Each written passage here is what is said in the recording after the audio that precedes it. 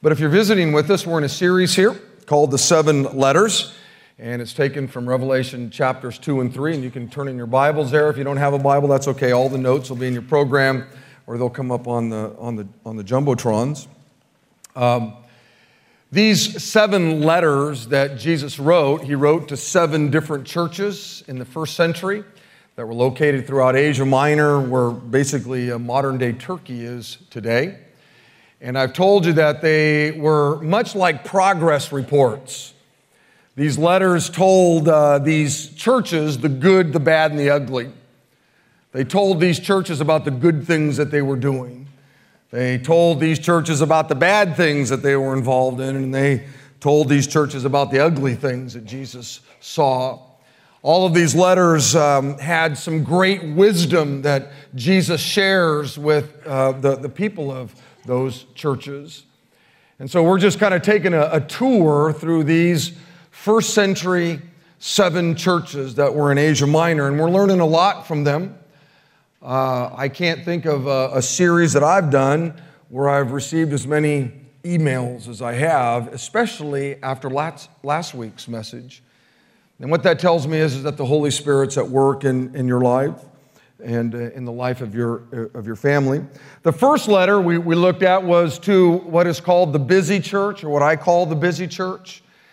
And this was a group of believers that they loved Jesus, but they just got busy doing lots of things. Not bad things, not evil things, not wicked things. They had just gotten really busy to the point that they had forgot about their first love for Jesus. And that's not a good thing. And so Jesus shared some great thoughts or wisdom on how they could get their first love for Jesus back. And obviously, that applies to every one of us. Though we may live in the 21st century, it's certainly something we all have to deal with, right? That we can get so busy that we forget about our first love for the Lord. Then we looked at the second letter, or the letter to the suffering church. This was a group of people that, because of persecution and other things, they were just in a lot of pain, a lot of sorrow, a lot of suffering in that church. And once again, Jesus gave some great thoughts or great wisdom to that group of people about how you might deal with pain, sorrow, suffering, the trials of life, which once again certainly applies to us here in the 21st century. We all experience different types of sorrow and pain or whatever. Then last week we began to look at the third letter that Jesus wrote, which was to the church at Pergamum. This was a church that had become confused. And that's how I'm wording it. They'd become confused as to what the truth was. And like the first 2 churches, Jesus gave some great wisdom or insights to this group of people. And so let's read this third letter together in Revelation chapter 2. Look at verse 12, okay? To the angel of the church in Pergamum write, to the leader of the church, to the pastor of the church, to the elder or elders of the church. These are the words of him who has the sharp, double-edged sword. I know where you live, where Satan has his throne, yet you remain true to my name. You did not renounce your faith in me, even in the days of Antipas, my faithful witness, who was put to death in your city where Satan lives. Nevertheless, I have a few things against you. You have people there who hold to the teachings of Balaam, who taught Balak to entice the Israelites to sin by eating food sacrificed to idols and by committing sexual immorality. Likewise, you also have those who hold to the teachings of the Nicolaitans. Repent, therefore, otherwise I will come to you and fight against them with the sword of my mouth. He who has an ear, let him hear what the Spirit says to the churches. To him who overcomes, I will give some of the hidden manna. I will also give to him a white stone with a new name written on it, known only to those who receive it. So here we have this church that believed in the truth of the Bible, or at least the Old Testament, the piece of the Bible that they would have had back then. They believed the Bible. They believed the truth in the Bible, which is a good thing. It's what we as followers of Jesus are to do. This is to be our guidepost to life. Jesus said in John chapter 10, "My sheep, they listen to my voice." And obviously today, this is the primary way we listen to the voice of the Lord. And Jesus said, "My followers, my disciples, my people, they listen to me. They listen to my voice." And not only do they listen to my voice, but they actually follow me. They actually do it. They actually live it out. And Jesus says, "And I know who they are." And this church at Pergamum followed the teachings of Jesus, as I said. But somehow, they had been deceived into following the teachings of others. They were following the teachings of Balaam, who, as I told you last week, was really a crummy Old Testament prophet. And they were following the teachings of a man named Nicholas, hence the name Nicolaitans. He was a guy who everybody thought was a true believer in Jesus, but was really just a wolf, if you will, in sheep's clothing. So they were people who were confused as to what the truth was. Imagine trying to follow the teachings of Muhammad in the Muslim faith, and the teachings of Joseph Smith in the Mormon faith, and the teachings of Charles Taze Russell in Jehovah's Witness faith, and the teachings of Darwin in the evolutionary faith, and it is a faith, and the teachings of Buddha or some other Middle Eastern faith, and the teachings of Jesus Christ in the Christian faith. Imagine embracing all different kinds of truth. Somebody who embraces all different kinds of truth, at least from my vantage point, is confused. They're confused as to what the truth is. Well, Paul says this, that this was what was happening in this church at Pergamum. Jesus says, "Hey, look, you've gotten some things goofed up in your life. You've gotten some things goofed up in your ministry." Now here's the deal. I know that 99.9% of you aren't following the teachings of Muhammad in here. I know that 99% of you aren't following the teachings of Joseph Smith or Darwin or Buddha, okay? I know that the overwhelming majority of you in this room, over in the venue, watching online, whatever, you follow the teachings of the Bible. I know that. I've been here a long, long time. But I also know that some of you have been deceived into following the teachings or the philosophies that are totally unbiblical. And you don't know it. It's not like you sat down one day, with your spouse or your kids and said, "Hey, family, we believe the Bible and we're going to follow the Bible and we're going to go to church and Bible studies and men's, women's, all that stuff. But you know what? I think we're also going to add some other kinds of truth into our daily lives." You didn't do that. But they have made their way into your life or the life of your family. And last week when I shared a few of those truths with you, some of those false teachings, those false philosophies, wow. The number of emails that we received, that I received, people who went, "Man, I had no idea. I had no idea how I had embraced some of these crummy teachings that are out there, how I've allowed that into my family." People who went into the altar room, a guy who went into the altar room on Saturday night, brought his whole family and his wife and his kids and said, "Hey, I'm guilty and I'm here to repent of my sin, and would you pray for me? I've just allowed some crummy things into my life." And what I'd like to do is I just want to quickly go over what some of those things were that I shared last week, because I know some of you are new. And I want you to hear them. Number one, worldview lie number one is materialism. Many of you have bought into this lie. This lie says that if you just buy enough things, you'll be happy. Or if you buy the right things, you'll be happy. And how I know many of you bought into that lie is because you're just in debt up to your eyeballs with stuff that you went and bought. You didn't even have the money, but you just had to have this thing or that thing. And so you went out and you bought that thing and this thing. And then you bought 2 more things. And now you're just up to here in debt. You said, you know what, I don't care really what the Bible says about finances. I'm really not going to follow the teachings of this book anymore. I'm just going to take this plastic thing and go out and buy stuff.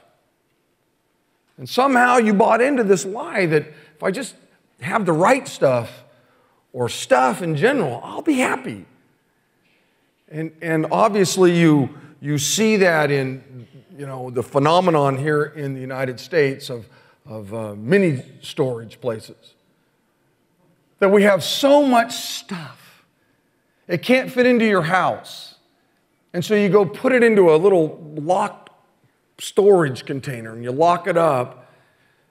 And if you're not going to use it, you're not letting anybody else use it. There it sits, useless for the kingdom. You have brothers and sisters in the Lord who may need something, and you're not giving it up. I had a man who called me who said, Pastor Rick, I could not get that thought out of my mind. It has just haunted me. It's unbelievable how you've been haunting me. And I said, no, it's not me. It's the Holy Spirit haunting you. And he said, he told me about a mini storage place. He may be in this gathering over in the Bay Area.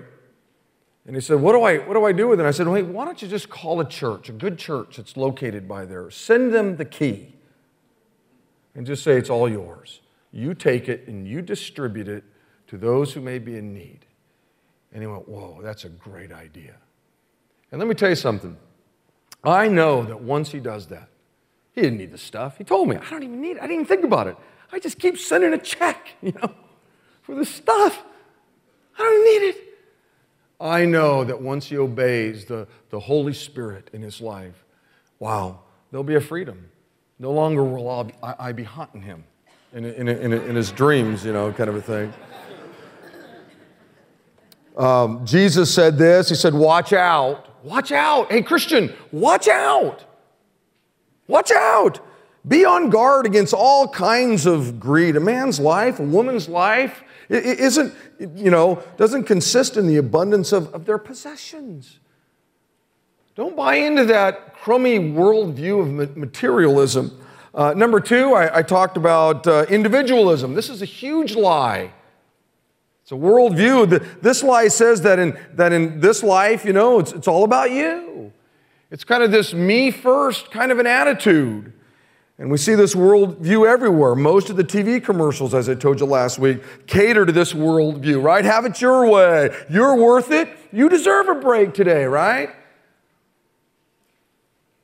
Individualism believes lies like this. I know that if I divorce my spouse and I walk out on my marriage that my kids are going to suffer, but man, I got to do what's best for me. And a lot of Christians have bought into that lie. I know in my 30 years here, I've had a lot of people say, I got to do what's best for me. The Bible teaches, don't look out only for your own interest. You need to look after your own interests. But take an interest in others too, like your children.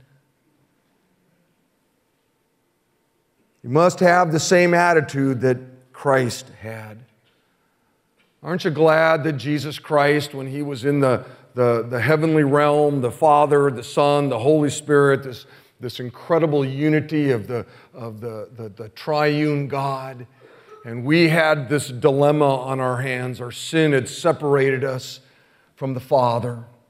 We were doomed.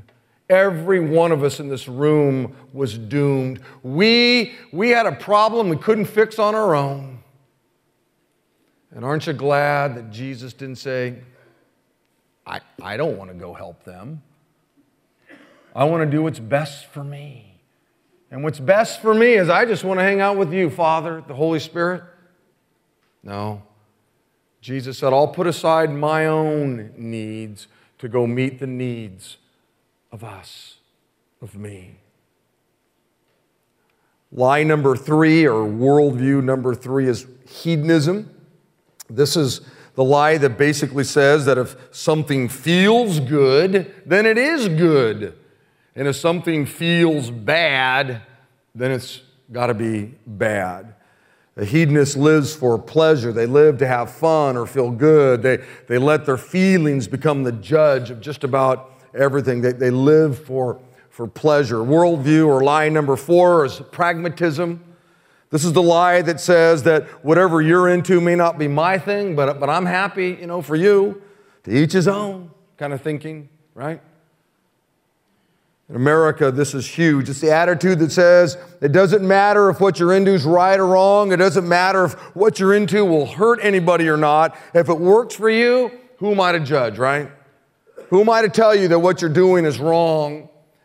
And the Bible says in Proverbs chapter 14, there's a way that seems right to a man. Seems right. But the reality is it leads to death. And I told you last week that this is going to be our theme verse for the new series that's coming up here in a couple of months or whenever it is. If God doesn't come back, it's called What Does God Say About? And we're going to deal with homosexuality, gay marriage, abortion. We're just going to deal with some of these hot button topics. Because obviously we live in a culture that it seems right. But in the end, it just ends horribly. It has a horrible outcome, not only for individuals, but even for a nation. A lot of things may seem right, they work for you, but in the end, they're crummy and hurtful, right? It may seem right to cheat on your spouse and have an affair. It may work for you, right? It may feel good, but in the end, it's crummy and hurtful, isn't it? It may seem right to get drunk every night. It may feel good. It may work for you, but in the end, it's pretty crummy, isn't it? It's pretty hurtful. Beloved, there are things that you can be into that are evil. There can be things that you're into that are wicked or harmful, and I, as your brother in Christ, am called to confront you on it. The Bible teaches this in Galatians chapter 6. Dear brothers and sisters, if another believer is overcome by some sin, you who are godly should gently and humbly help that person back onto the right path. You see, the Bible clearly teaches that there are right paths, which means that there are wrong paths.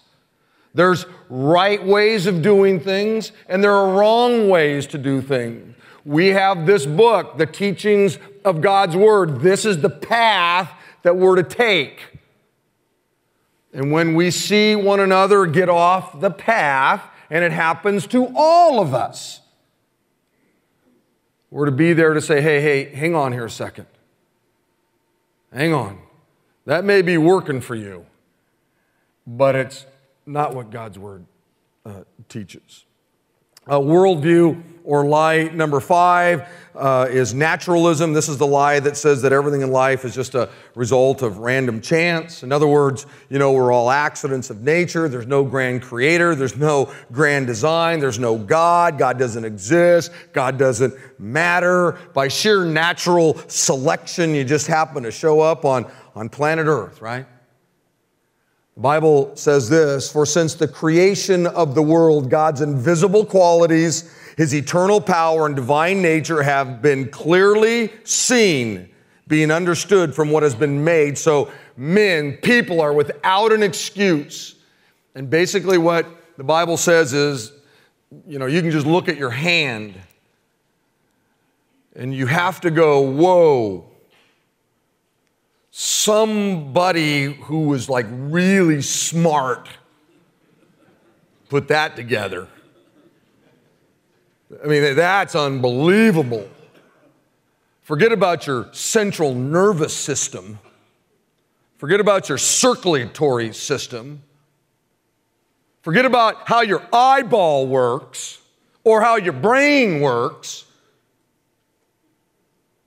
You can look at El Capitan, or you can look at the beauty of a Gerber daisy and go, whoa, there's somebody out there, something out there that put this all together. I have this ring here that I got in Israel last year. It's got 2 things on it. Two. And obviously, you all are smart enough to know that somebody put that ring together. It didn't make itself. 2 things.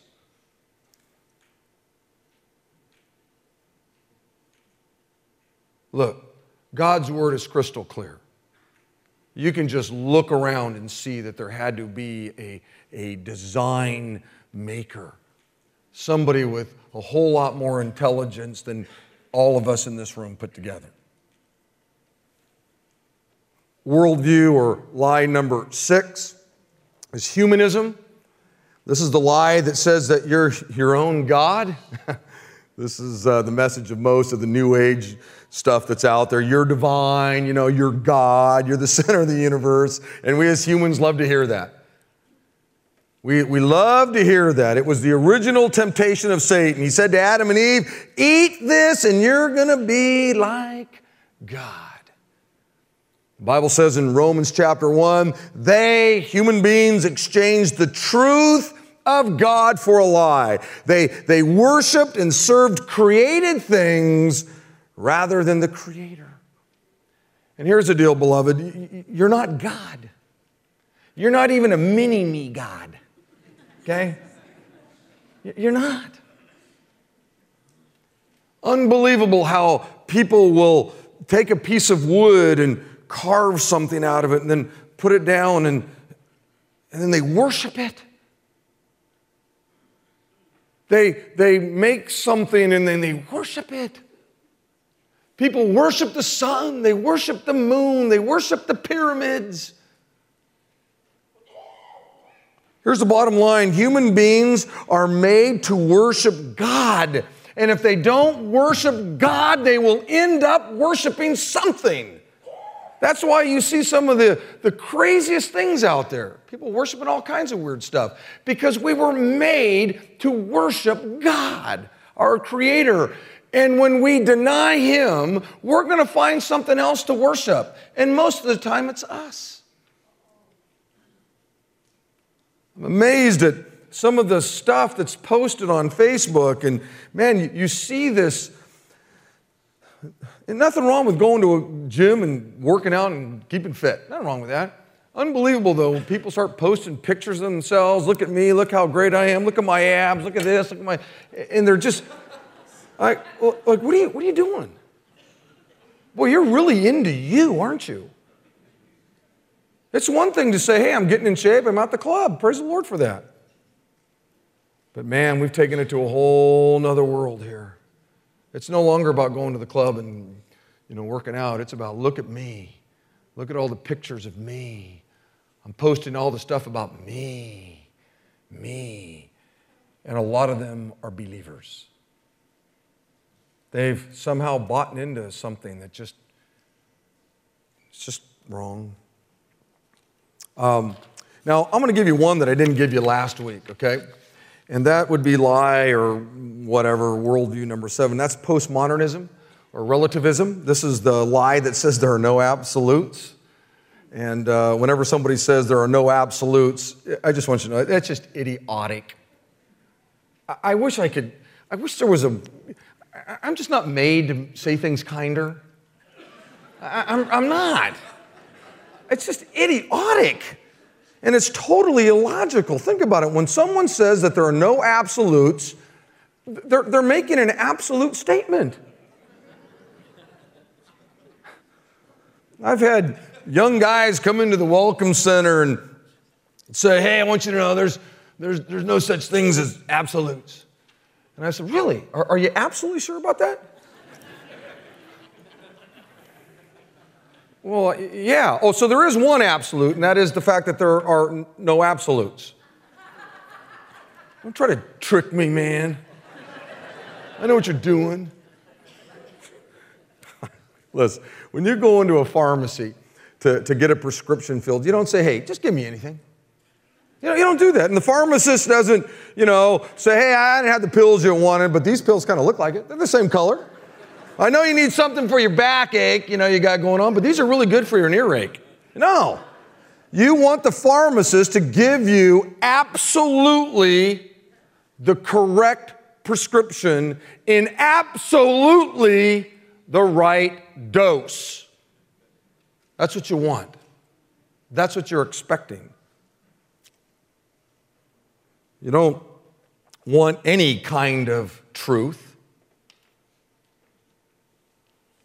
You want it to be absolutely true. Now, someone who's bought into this lie, postmodernism, they value tolerance way more than they value truth. And in my opinion, tolerance has become the supreme value in our culture today.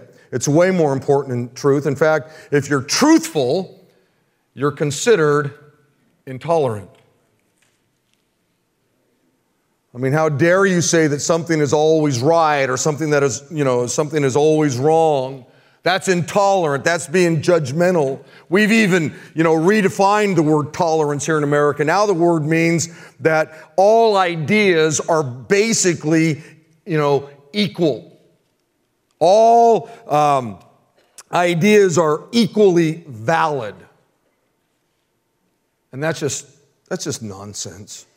If I say, hey, listen, the moon is made of cheese, and one of you says, no, I think the moon is made of rock. We've actually landed a rocket ship on it, and I'm pretty confident it's made of rock. Those aren't two valid ideas or thoughts. One of them is just stupid.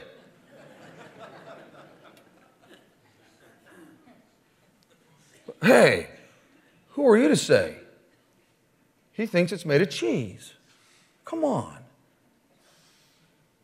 Lighten up. It's crazy. I want to be tolerant, but not at the expense of truthfulness. If I say that the earth is flat and you say it's round, those aren't equally valid ideas. There are a lot of things in life that are absolutely true, and there are a lot of things in life that are absolutely false. And some of those ideas are just nonsense. One of the most famous things that Jesus ever said was this. He said, you will know the truth, and the truth will set you free. Jesus didn't say a truth will set you free, or any truth will set you free, or hey, make up a truth and it'll set you free. He said, the truth will set you free. Freedom comes from the truth. The more you know and understand the truth, the freer you're going to be in your spirit, your family, your life, or whatever. So, with all this said, last week I asked you a question. I'm going to ask you the same question. As I've just kind of walked through some of those things, did the Holy Spirit just kind of ping you? You find yourself, Christian, kind of moving in one of those directions? You didn't do it on purpose, but you just go, whoa, I think I've bought into one of those. Last week, there were a lot of people who just sent me a lot of emails and stuff that, called me a moron and a jerk and a loser. In fact, John Byron and I was sitting down here last night. We were looking at a card, and, I'm just a moron. This person believes, hey, there's all truth. It's all, hey, come on, who's that? Who are you? He's one of these guys that, he thinks that, I guess, that the moon's made of cheese. And so you can't even you got to be tolerant of that idea. No, I don't. I don't. You're entitled to an opinion. I don't care, have an opinion. But not all ideas are valid. Some of them are just really just stupid. Paul said this in Colossians chapter 2, and now just as you accepted Christ Jesus as your Lord, you must continue to follow Him. You learned about the truth of your sin. You learned about the truth of hell and heaven and Jesus and the cross by this book. This is how you learned that. And he says, hey, you continue to follow Him. You continue to follow in His truth. Let your roots grow down in Him and let your lives be built on Him. Then your faith will grow strong in the truth that you were taught, and you will overflow with thankfulness. And then he says, don't let anyone capture you with empty philosophies and high-sounding nonsense that come from human thinking and from the spiritual powers of this world rather than from Christ. And the reason why some of you who name the name of Christ, you're my brother or sister in the Lord, the reason why you struggle in your walk with the Lord sometimes is not because you don't believe the Bible. You do. But you've also allowed some other teachings, philosophies, to invade your life, to invade the life of your family. And so the joy of the Lord and all those things, they're just not there anymore. And I sure hope that many of you continue to just really wrestle around with some of the ways that the enemy just gets these lies into our lives. So anyway, I got a couple thoughts here that I want to share with you. Number one, if you're confused, obviously this church at Pergamum was confused about truth, what it was. You may not be teaching, following the teachings of Balaam or Nicholas, but certainly there are other things that we can follow. You clear up confusion when you respect and honor the authority of God's Word.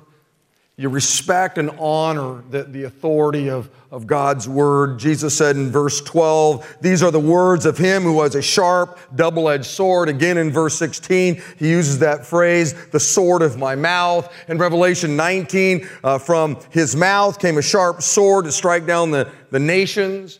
And I told you last week, I don't think this is literal. I don't think there's coming a moment, when a big sword comes out of the mouth of Jesus and He wipes out all the unbelieving nations of the world. I don't believe that.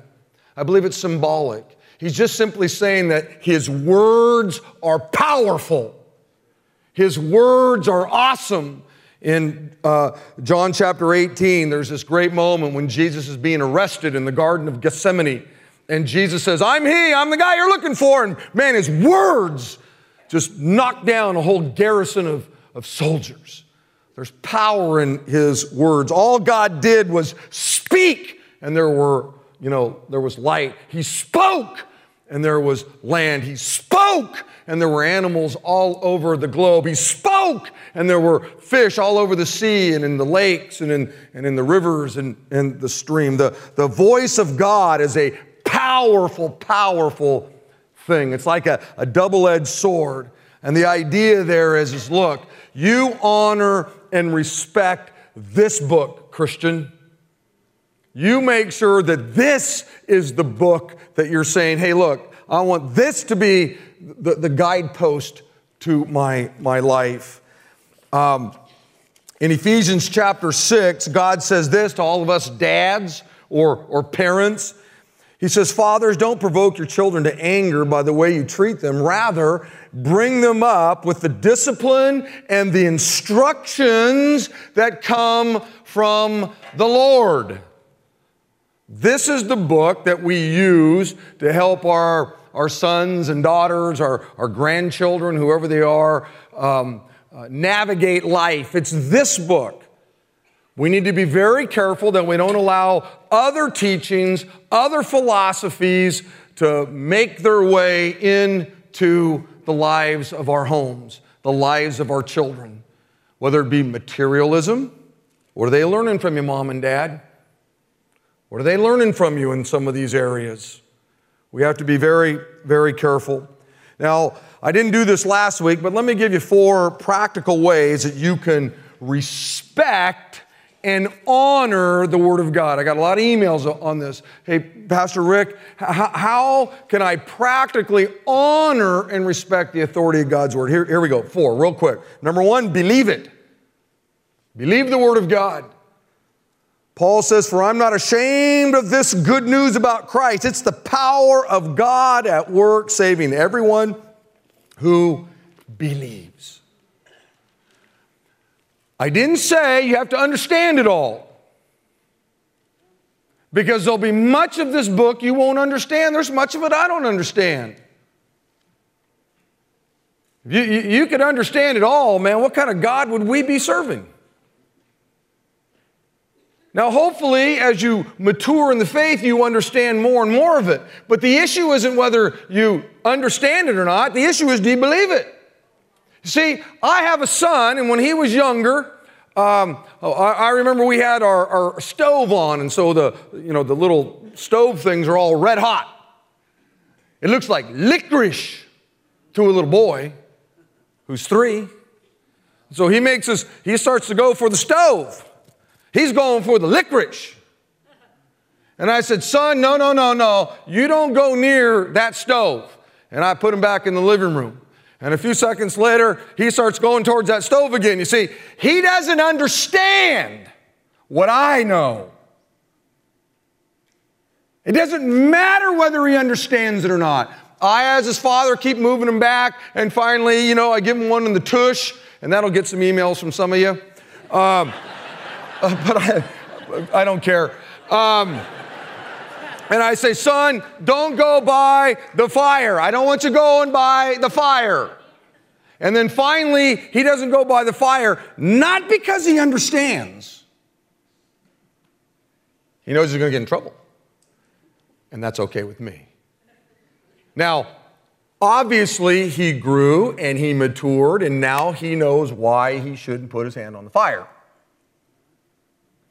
There will be many things, especially for those of you that are young in the Lord, and you'll read it and go, whoa, that didn't make any sense to me. You don't have any understanding. That's okay. There was a time when I didn't understand much either. The longer I've walked with God, I understand more. But the issue is whether I ain't doing it because I don't understand it. That's my son when he was 3. Let me tell you something. You want to honor and respect this book, you just believe it. You just believe it. Number 2, you got to live it out. James says, hey, just don't listen to the Word of God. You must do what it says, otherwise you're only fooling yourself. Listening to truth is easy. Just sitting here, you blew an hour and a half of your life. But it's easy. Anybody can listen to truth. A lot of people listen to Jesus talk. It's a whole other thing to live it out. That's a whole other deal. And it won't be easy. It won't be easy. You start living out this book, you're not going to get invited to all the cool parties at work. You start living out this book, you know what? You may not, get the promotion at work.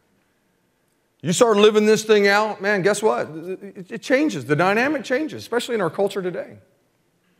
But you want to honor and respect the authority of this book, you got to believe it, and you got to live it out. Number 3, you got to stand for it. 2 Corinthians says, for we cannot oppose the truth, but we must always stand for the truth. Don't ever be ashamed of the truth of God's word. Don't ever be ashamed. There'll be a lot of people out there that will make fun of you and call you names and spit on you or whatever they want to do. But the guys that wrote this book, they stood for it to the degree that most of them lost their lives in a horrible way. Horrible. And we can do no less as followers of Jesus. We can do no less. And number 4, you got to tell others about it. You got to believe it, live it out, stand for it, tell others about it.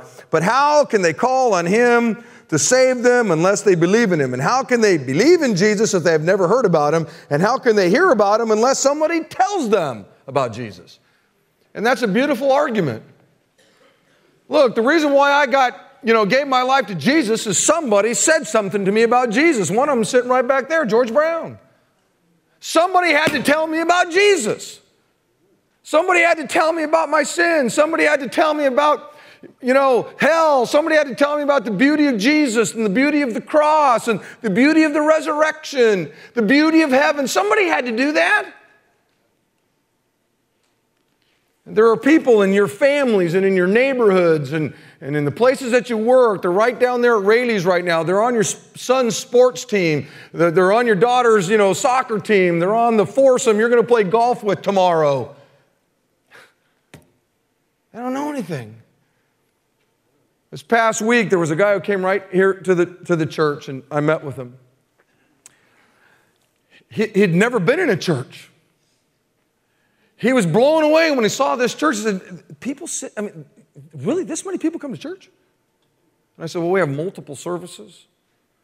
And a lot of churches are big like this. He just had no concept. This is a culture that is just so void of any truth. Well, how's he going to know about Jesus if I don't say something?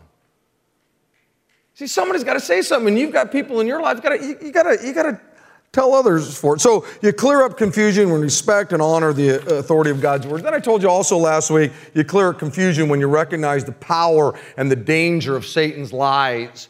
You got to understand that those 7 things that I gave you, and there are more, those are powerful things. They're dangerous things. They will mess up your life. They'll mess up your family's life. They'll mess up your walk with the Lord. They've messed up churches. And so you got to be really cognitive of the fact that they're powerful. Lies are powerful. They can do a lot of damage. One lie caused the second person of the Holy Trinity to have to leave the glories of heaven and come and die on a cross. The lie of Satan in Genesis chapter 3. That's a powerful thing, a dangerous thing. Now, if you weren't here last week, let me encourage you just to go online, look at our app or whatever, and watch the message. I spent a whole lot more time on those 2. Now, number 3, and I'll quickly go through these. You clear up confusion when you repent of the sin of embracing false teachings or teachers. In verse 16, Jesus says, repent therefore, repent, repent. Hey, look, those of you that are goofing around with Balaam and his crummy teachings on sexual immorality, those of you that are messing around with, Nicholas's teachings, you become a Nicolaitan, repent, repent, repent. And this is critical. When you, as a follower of Jesus, embrace false teachers or false teachings, it's not a good thing.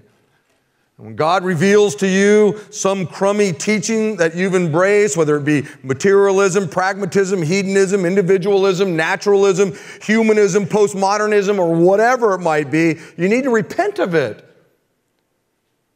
It'll mess your life up. It'll mess up your family's life. It eventually could mess up us as a church, you see. Paul said this in 2 Corinthians chapter 5. He says, therefore, if anyone is in Christ, he's a new creation. The old is gone and the new is come. Beloved, at the moment I gave my life to Jesus Christ, at the moment you gave your life to Jesus Christ, something amazing happened. It's that you became a new creation. God's Holy Spirit came into your life. You're new. Oh, the new Holy Spirit is in this old crummy earth suit. We'll get rid of this at some moment. But you're new. Things became new. And one of the old things that has to go when you give your life to Jesus are the old worldly philosophies that you were following. Those old, worldly, nonsensical things that are based on human reasoning other than God's word, you see. And for some, that takes a while to purge.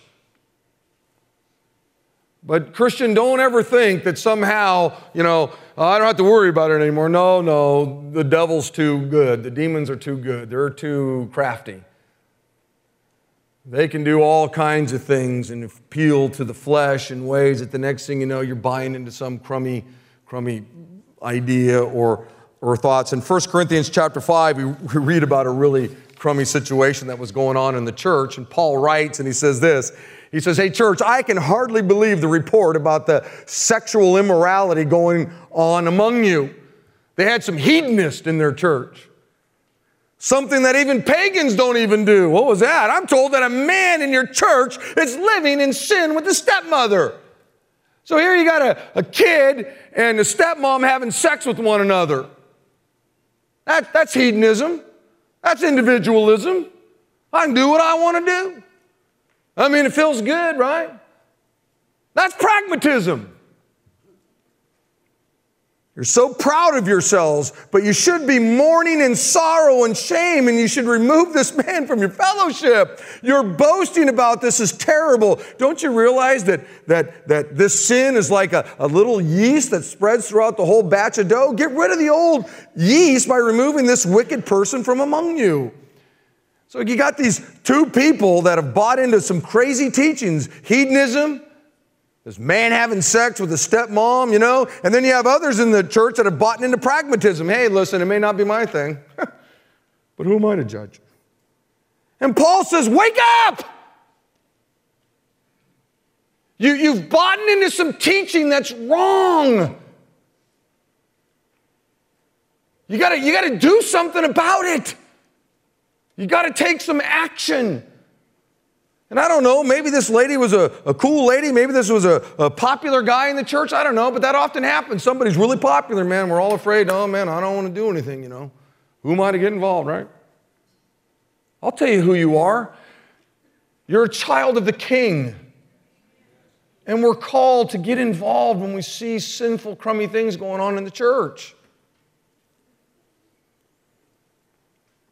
And I'll tell you, when you don't repent, when you don't deal with things, that there's just no joy.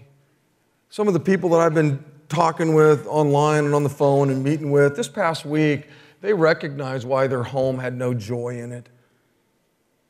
Why there was all kinds of tension in their home. And that was because they just bought into some of these crazy lies. Yes, they love Jesus. Their name's written in the Lamb's Book of Life. They're going to heaven and all that kind of stuff. But wow, these crummy teachings that just suck the life out of them. And number 4, you clear up confusion when you truly understand how special you are to God. I want to just quickly focus on this one little phrase here. He says, I will give him a white stone. This is the person who overcomes. This is the person who repents of their sin. This is a person who says, you know what, I really want to make this the book, the teaching that I follow. He says, I'm going to give that person a white stone with a new name written on it, known only to him who receives it. And I want to talk a little bit about that white stone. And, what is that white stone? What is that thing? Well, here's the deal. We really don't know. Deuteronomy chapter 29 says that the Lord our God has secrets known only to him. There are a lot of things that God hasn't revealed to us. Yeah, we have this incredible book and it reveals a lot of things about God to us, but trust me, this isn't everything. There are some things that are just a secret to God, and I think this white stone is one of those secrets. Now, I do think that it's really cool that Jesus writes something special. There's this thought that he's going to write this special thing and he gives it to you. And nobody else knows what's on it but you and him. It's a special little thing just between you and him. And I was on this chat room this week where these gals were sharing, the special names that they have for their husbands. Guys, this is going to make you sick, okay? Because some of your women are talking about these things. Anyway, names like baby. Hey, baby. It's good. Yeah. Hey, sweetheart. Angel. You think about it, spouses. You know how you have that little special name for your spouse? Hun, hubby, cupcake. How about Daddy Mac? Daddy Mac. Schnuggums. Schnuggums. Lee? She didn't call you Schnuggums. No one would ever call Lee Schnuggums. I guarantee it. Oh, there's one here, Big Papa Smurf.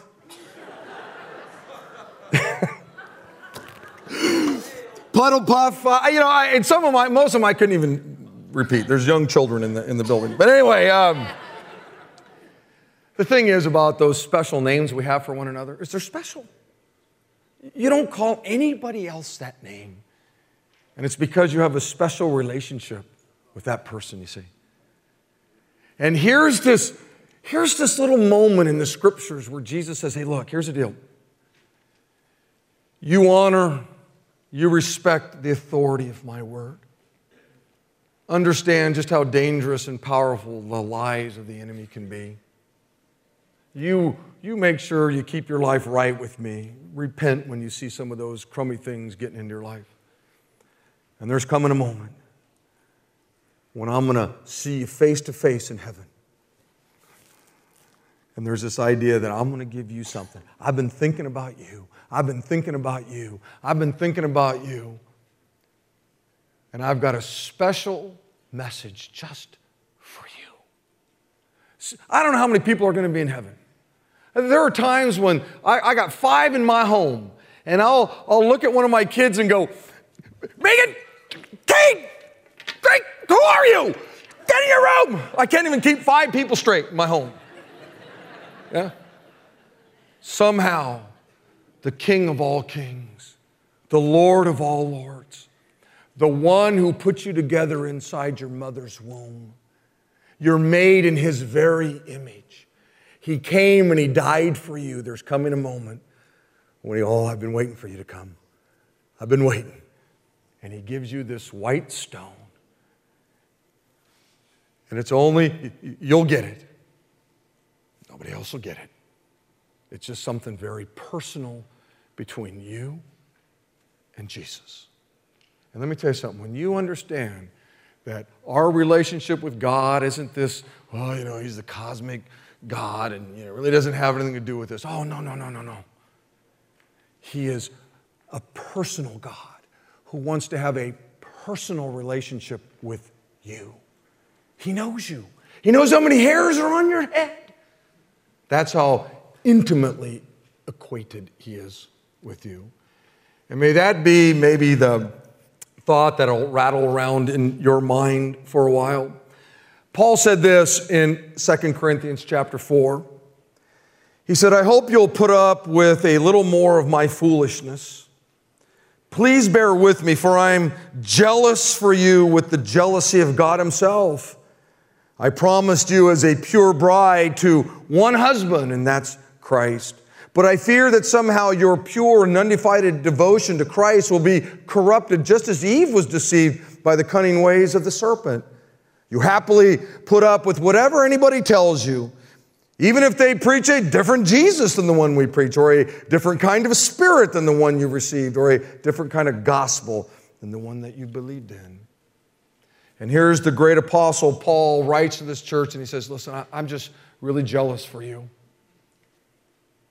I'm jealous like God's jealous for you. And I made a promise that I want to present you to Jesus Christ as a pure bride. Not a bride that's been corrupted by materialism or hedonism or pragmatism or whatever it might be. I don't want you to get involved in that. As I read that this week, that's what I thought of you.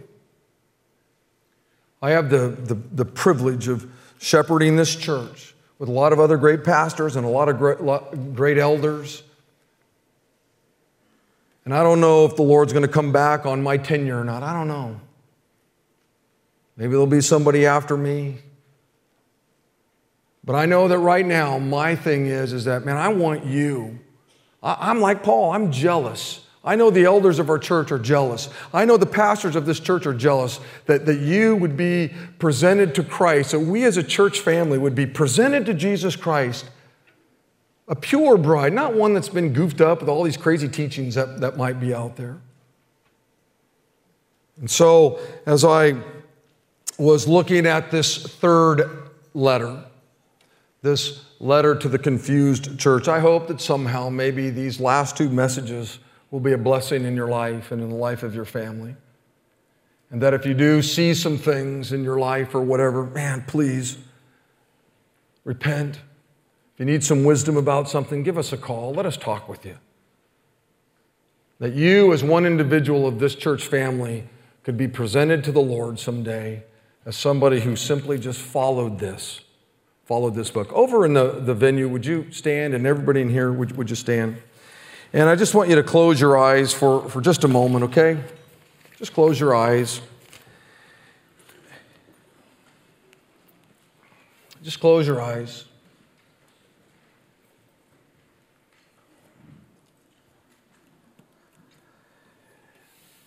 I want to encourage you to take the Bible, and we don't worship the Bible. We worship the God that's revealed within this book, the Bible. But may the truth of this book be the thing that guides all of your lives. And if you're here and you've never given your life to Christ, the altar room is available. We're going to just sing this little chorus together. If you're here and you'd like for us to pray for you for anything, just go into the altar room over in the venue or in here. Scott. Let's sing this together. How great is our God? Sing with me, how great is our God, and all will see how great is our God. One more time. And how great is our God. Sing with me, how great is our God, and all